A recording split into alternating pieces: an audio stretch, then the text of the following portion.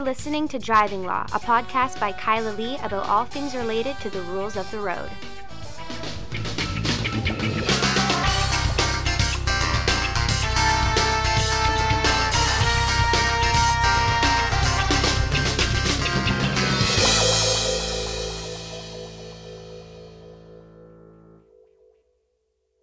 Hello, and welcome to another episode of Driving Law. I am Kyla Lee at Acumen Law, and with me, my co-host, Paul Doroshenko. And also with us, your dog, Wrigley. So I'm sorry, you may have to anticipate some barking. Yeah, we attempted to record in our podcast studio this week, but unfortunately, everybody was on the phone and could be heard on the podcast. So we soundproofed the room, right? We put in heavy insulation. We double drywalled. And then the guys came and put the ventilation in, and we can hear people speaking in other offices through the ductwork. Yay! So we are taking another space that was supposed to be a closet that's going to be converted to our new podcast studio whenever I get around to actually constructing it. Yes. Wow, Wrigley, you really... I gave Wrigley a bully stick to try and get him to be quiet so that we could record this podcast. It turns out he wants to play a game with the bully stick instead. Anyway, let's get on to our exciting and interesting podcast. Well, we have some bad news for our listeners, if you haven't already heard. The Courthouse in Golden, British Columbia burned down. Yeah, arson fire. Yeah, well, they believe it's arson. And burnt to the ground, which surprised me because I would have expected it was a relatively modern building. It looked like it was built either probably late 80s, early 90s. And I would have thought that it would have been sprinklered. Yeah, you would think that it would be sprinklered. You would think that it would be, there would be alarms going off, and that, Golden being such a small town, that there is a fire department would Golden. Be there in a minute. I don't know if it's a volunteer fire department or if it's a paid fire department. Yeah, who knows? There's sort of, Golden's the size of a town that you could have either. It's on the verge. Yeah. But in any event, one person was injured too, I think, during the fire. Oh, a firefighter. Firefighter. Yes. But what does this have to do with driving law? Well, first of all, arson itself as an offense is a problem. But what does Golden Courthouse have to do with driving law? A lot of people don't know this, but Golden is a relatively busy traffic court registry. Yeah, so basically everybody who's driving to and from Alberta get on the highway, and on either side of Golden there's long stretches. Dangerous highway. Well, there's some fairly dangerous highway, but there's also long, straight stretches that it just feels like you can go flat out. Yep, go through Yoho National Park. And people do. And so they get caught speeding, and there's lots of traffic enforcement. And the RCMP are very active on either side of Golden. Yep. Mostly west of Golden, but those matters go to traffic court in Golden. Yeah, so they had a traffic registry there, and during the pandemic, a lot of court files became digitized. I mean, there was a project that was increasing towards digitization of court files before the pandemic. Like, criminal files used to be all paper, and in the last sort of 10 years, they've transitioned to being electronic records, which is great if something happens. We did that in our office. Yeah. We used to have a warehouse filled with files and storage. Now everything's been scanned and everything's digital. And they were doing the same thing with the traffic court. Just for you hackers out there, it's not digital stored on any of our servers. So if you do a ransomware attack, you're not going to get anything. Yeah. I won't wish you good luck because I don't want to be subject to it, but it's one that all the other lawyers have. So if we are ransomware, it would also be 100,000 other lawyers in North America. Yeah. I don't know how they protect that, but in any event, that's not our problem. Exactly. But it is a problem for the court because it turns out a lot of traffic court files are still they're still all files, paper. Physical files. All of traffic court in all of British Columbia is still paper, and that means that every record related to a traffic ticket in Golden, traffic tickets that are currently in dispute, the records of proceedings for resolved matters, the applications for people to appear by telephone on upcoming matters, the court files related to upcoming matters that say whether it was adjourned or anything like that, all of that information is apparently gone forever. Which surprises me. And of course, it's not speaking to everything. So if you had a traffic ticket in Golden 2 years ago, don't expect that you're going to be able to somehow get that thing purged now because they don't have a record of it. No. A lot of stuff, goes into storage. Iron Mountain is storing things for the government all over the place. Those records exist. They're still there.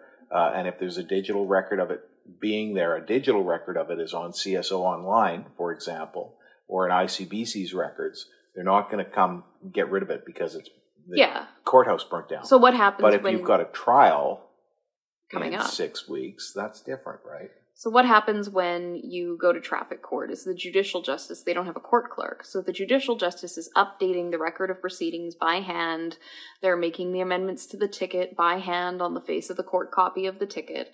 Then those records are physically handed to the court registry staff, who updated in the registry's computers in Justin, for example, with the codes for what happened at the appearance. It doesn't have all of the other details, like who appeared and all of that information, just like, was there a trial? What was the outcome? Was there a plea? What was the plea?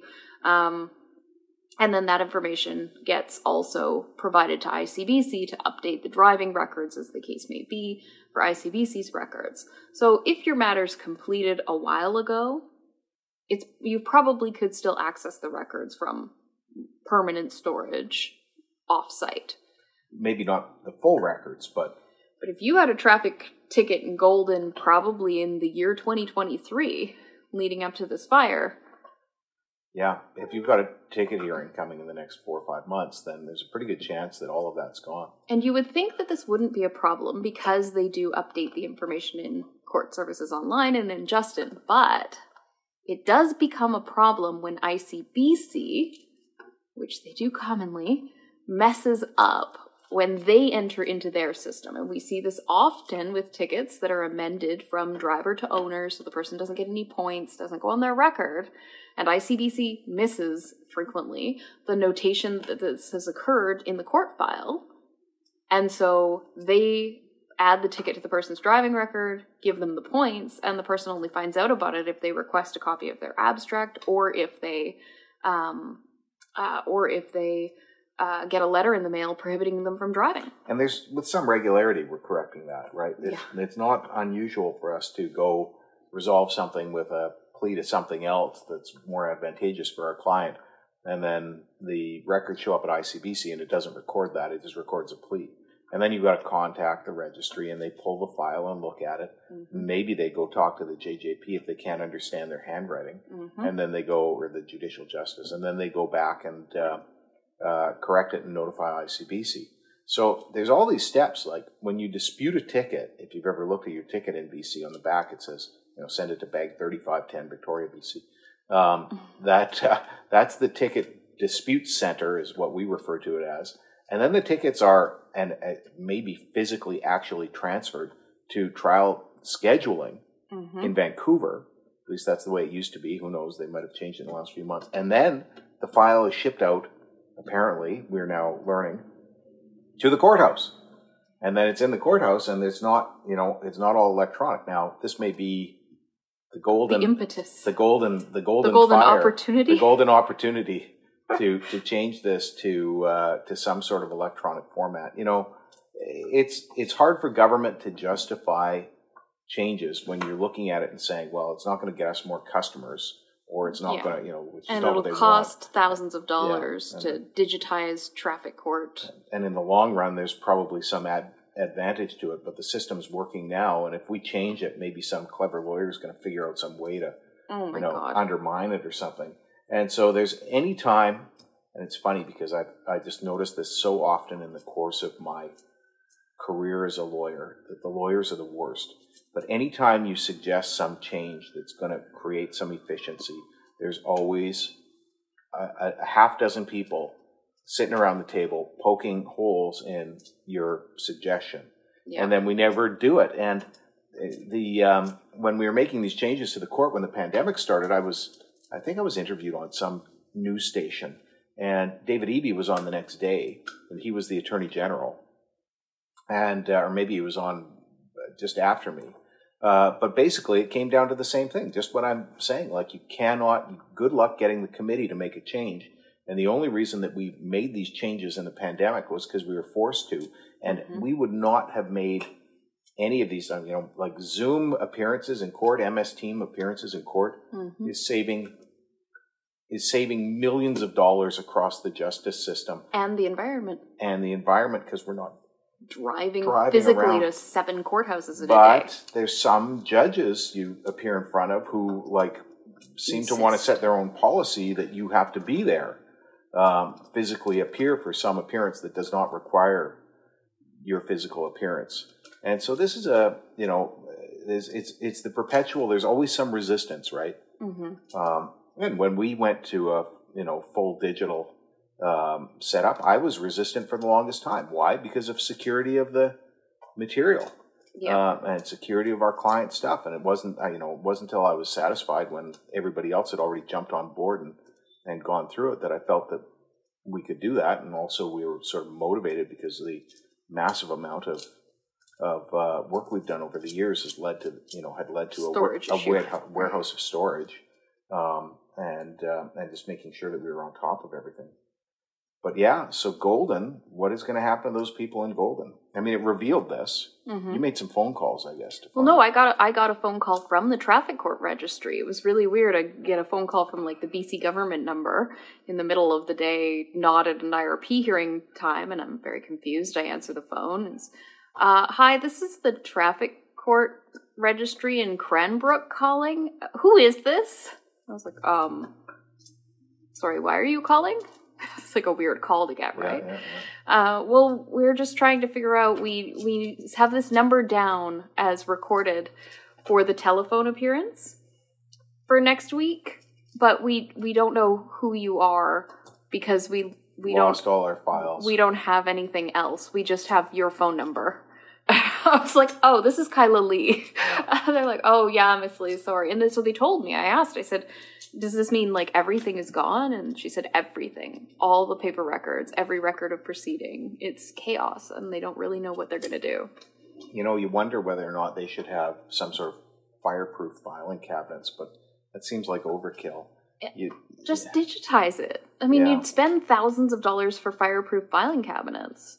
And it would probably, you've got the systems in place already in the sense that the systems that work because they're used for criminal and family and for other types of issues. So all you need to do is take that software and use it for traffic matters. I mean, the big expense is uploading it all in there. So that's what's going on there. Now, the other thing about the Golden Fire that affects driving law is because Golden is the sort of major hub on a pretty important corridor. And when I say major, I'm using air quotes, a pretty important travel corridor as far as transportation between British Columbia and Alberta, as well as... When Alberta threatened to take over BC, there was talk about invading Golden. Seizing Golden. Yeah, okay, you can have it. I don't know how the people in Golden would feel about that. They like being British Columbians. It also had, working out of the courthouse, a Ministry of Transport office. Similarly. And that's gone. That's going to be a big one because... all the speed corridors, the variable speed corridors... They were governed from that office? Well, the Ministry of Transport sets them. So for that area, they're governed from that office. Not necessarily. I think there's a bigger concern with that, and that is every ticket that's been issued to a trucking company. Yep. And that is a big thing. We're contacted by trucking companies every week, and we represent people in that courthouse with some regularity. And it's commercial vehicle enforcement, and they have their ticket books and all their material. Those officers aren't taking them home. Nope. So that's all in there. So that's going to be a number of people who may succeed if they dispute their tickets. If I'm telling you, if you received a ticket in Golden in the last few months and you're driving a truck, I sure hope you disputed it within the 30 days. Which is another good reason just to dispute your ticket. Dispute your ticket because you never know if the courthouse is going to burn down. And we joke about it. And there's an economic argument that if you've got a bad thing that you're facing, your best bet is to put it off as far as possible in the future, because something may intervene. Even if it's what seems like a certain bad thing, something may intervene. And, I often joke, something could happen. The witnesses could move to Peru. You never know what can take place between now and the time of the trial. Yep. Well, turns out now and the time of the trial can be a fire. So you may have noticed that Wrigley is working on this bully stick like crazy. You can probably hear it in the background. He's really chewing on this thing. And usually that's, we're trying to figure out how we can deal with him. Sometimes people take him for walks. Sometimes he's just not in the mood to be an irritant. And sometimes he's not here. Today it's a fresh bully stick, and he is working on this thing. I mean, it's impressive to watch, and it's a bit of a distraction. Yes. We should probably move on to our next topic, which is... Well, I thought we would first take a moment to have a McGracken moment this week about how ICBC has rigged the law to cut you off from your enhanced care benefits. One wonders, ICBC was a dumpster fire at one point, and now they're figuring all these ways. Ladies and gentlemen, let loose the law and justice Kraken, Eric McGracken!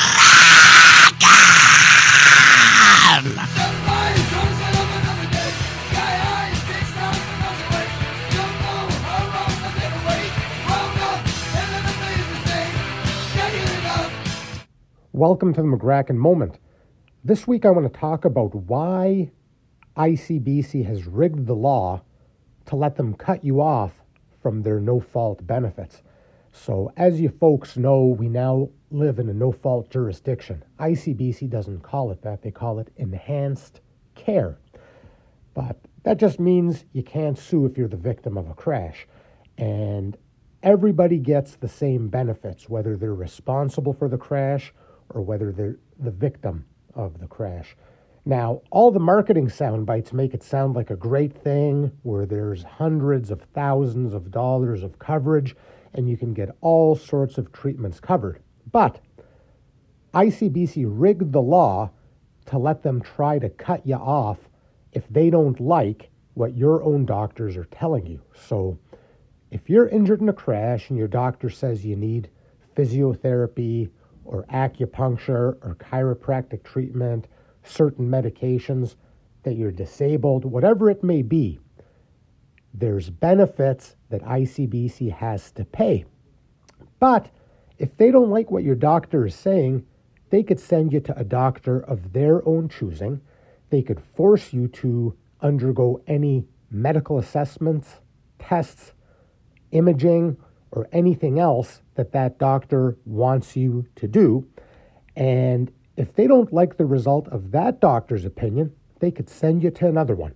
Look at this language. Section 60 of the regulation says ICBC can ask you to go to a doctor of their choosing, quote, as often as the corporation requires, end quote. So they can't send you just to one doctor or maybe once a year to get a second opinion.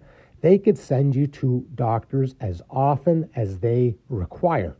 Now, a court is going to have to interpret this section and decide what reasonable limits could be put on it. But the way ICBC got the law written gives them carte blanche to get a second opinion if they don't like what your doctors are saying, or a third, or a fourth, or a fifth. Doesn't seem very fair. Thanks. The reason I had our McGracken moment earlier in the podcast this week was because it leads into our next topic when we continue to talk about the sort of problems with ICBC's fake ways of protecting people, which are not actually real ways of protecting people. We have a story that was published on Global News yesterday involving a homeowner who had a car crash into their house. Now, you and I have represented more than a couple people who have driven into a house before, sometimes causing thousands of dollars in damage, sometimes causing hundreds of thousands of dollars of damage. Well, I'm just surprised how often we've been able to succeed to, explain and make clear to the court that it was the house's fault. The house jumped in front of me, Your Honor. Anyway, this car, it goes into a condo building in White Rock. It crashes on a snowy night, icy snowy night. The car runs the stop sign, clips another vehicle, crashes into the side of the building. It's a big impact. Both airbags deploy. Nobody's hurt, thankfully. But ICBC is kind of not paying for the damage. So these people who owe the condo, they've gone and they've got all the driver's information. The driver exchanged their information.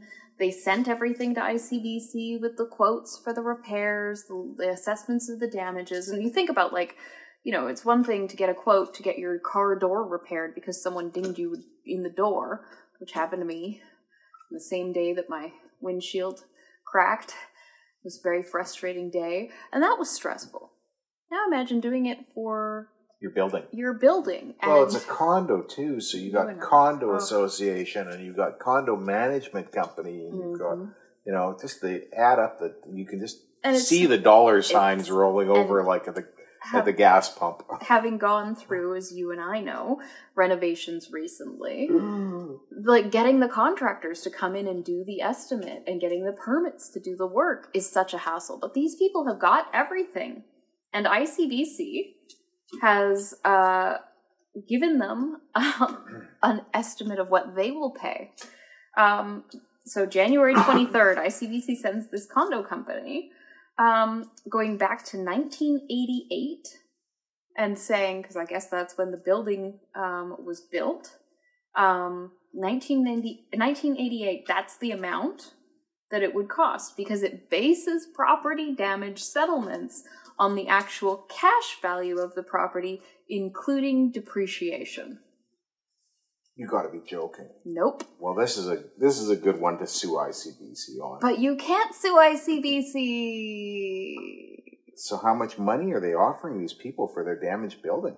ICBC knocked off 30% for depreciation, leaving the homeowners on the hook for $6,000. So these people are out of pocket $6,000. Well, the condos got some insurance, one would think. Yeah, Strata Insurance is a $15,000 deductible. Oh my goodness. So $6,000. $6,000 out of pocket because somebody else drove into your building. And you're sitting there and your unit's on the top floor on the other side of the building. Mm-hmm. And there's one unit on the other side that got hit and you're on the hook. I mean, it's only fair. You're all on the hook for it. Yeah. Wow, that is not fair. That's pretty upsetting. And it's also a building for seniors only. Well, that's fine. Those old people are always flush with cash. They're all totally wealthy. Sure, they've got their old age pension, their Canada pension. They're all getting $1,400 a month from the government. On top of their condo fees and everything, that still leaves them probably $70 a month for food. Well, I mean... what clothes do you need when you're old? When you're a senior citizen, do you really eat more than that? How much is the Denny's lunch special? That's the thing. Lentils are cheap. Lentils and rice. This is so ridiculous. ICBC is just literally screwing people. And what is $6,000 to ICBC? It's not like $6,000 is going to turn ICBC back into the dumpster fire. And it's also not like there's a lot of cars crashing into buildings in this type of situation. ICBC is worried about their image. And you think, they spend some money and some advertising to deal with their image. Yeah. They do have they're really taking that lately. They used to have a marketing department for no good reason when they've got a monopoly on basic insurance. Yeah. But you would think that the $6,000 cost that this news story damaging their reputation is far worse than that. Not that it's going to change anything because they have a monopoly. And let's not forget, the building, they're using 1988 values, but you know what? This is 2023 in a recession with a supply chain issue. Sure. Well, everything's 25% more expensive than it was 4 years ago. Is so much more money than it was even 2 years ago, much less the difference between now and the 80s. So Kyla and I have had to buy some lumber recently. When we built our building here, we had to buy some 16-foot 2x10s. And we knew at the time that we were paying the absolute premium. And the prices dropped by about 40%. The price is now 60%. We had to buy some lumber for another project this week, something different. And it was substantially cheaper. It was still not cheap, but substantially cheaper. I don't need to know. Yeah, those things go up and down. Well, I remember when I built the old office in Beatty Street, it was 2008, and I was telling the contractors, you watch the price of drywall and drywall putty and everything, we'll finish this project and it'll drop. And sure enough, they came back to me. They were like doing some touch-ups. Hey, you remember when you told us that? Yeah, I know. Well, that was a housing crash in the U.S. So anyway, there we are. Sometimes there's a crash. Yeah. Sometimes a ridiculous driver is a crash, but not always. Not always. Sometimes the ridiculous driver of the week. A surprising bestseller? The pinpoint method of cross-examination is catching on. Law firms and new litigators across Canada have caught on to cross-examination, the pinpoint method. Kyla Lee's straightforward handbook that teaches you effective cross-examination skills. Is something you have never heard of before, would never expect, but once you've heard of it, you just can't stop laughing. Change your life. Change your life. And Shannon Vincent Young is changing our lives today. He is in a pretrial diversion program on a DUI manslaughter charge. I guess there was a crash. A pretrial diversion program on a DUI manslaughter program, and he was supposed to participate in random drug testing. And apparently, while he was doing his random drug testing one day, somehow deputies discovered that he was using a fake penis to pee into the drug testing cup. One wonders where people get the urine for their secret thing, but a fake penis, this is like one step ahead. So this is, when they don't trust you enough that they have to actually look at you doing it, you realize, okay, well, yeah. They not just are they going to watch me? I'm going to just get myself a fake penis, and then they're going to penis and fill it with someone else's clean pee. I wonder how many times he managed to get away with it before he was caught. I want to see this thing. I don't see it. I don't. Why? It's not real. It's not the point. Anyway, so he claimed after he got caught in the act with the fake phallus, he claimed that it was his own urine, just a fake penis. And lo and behold, when they tested his urine on a second administration using his own penis, yes, it tested positive for cannabis.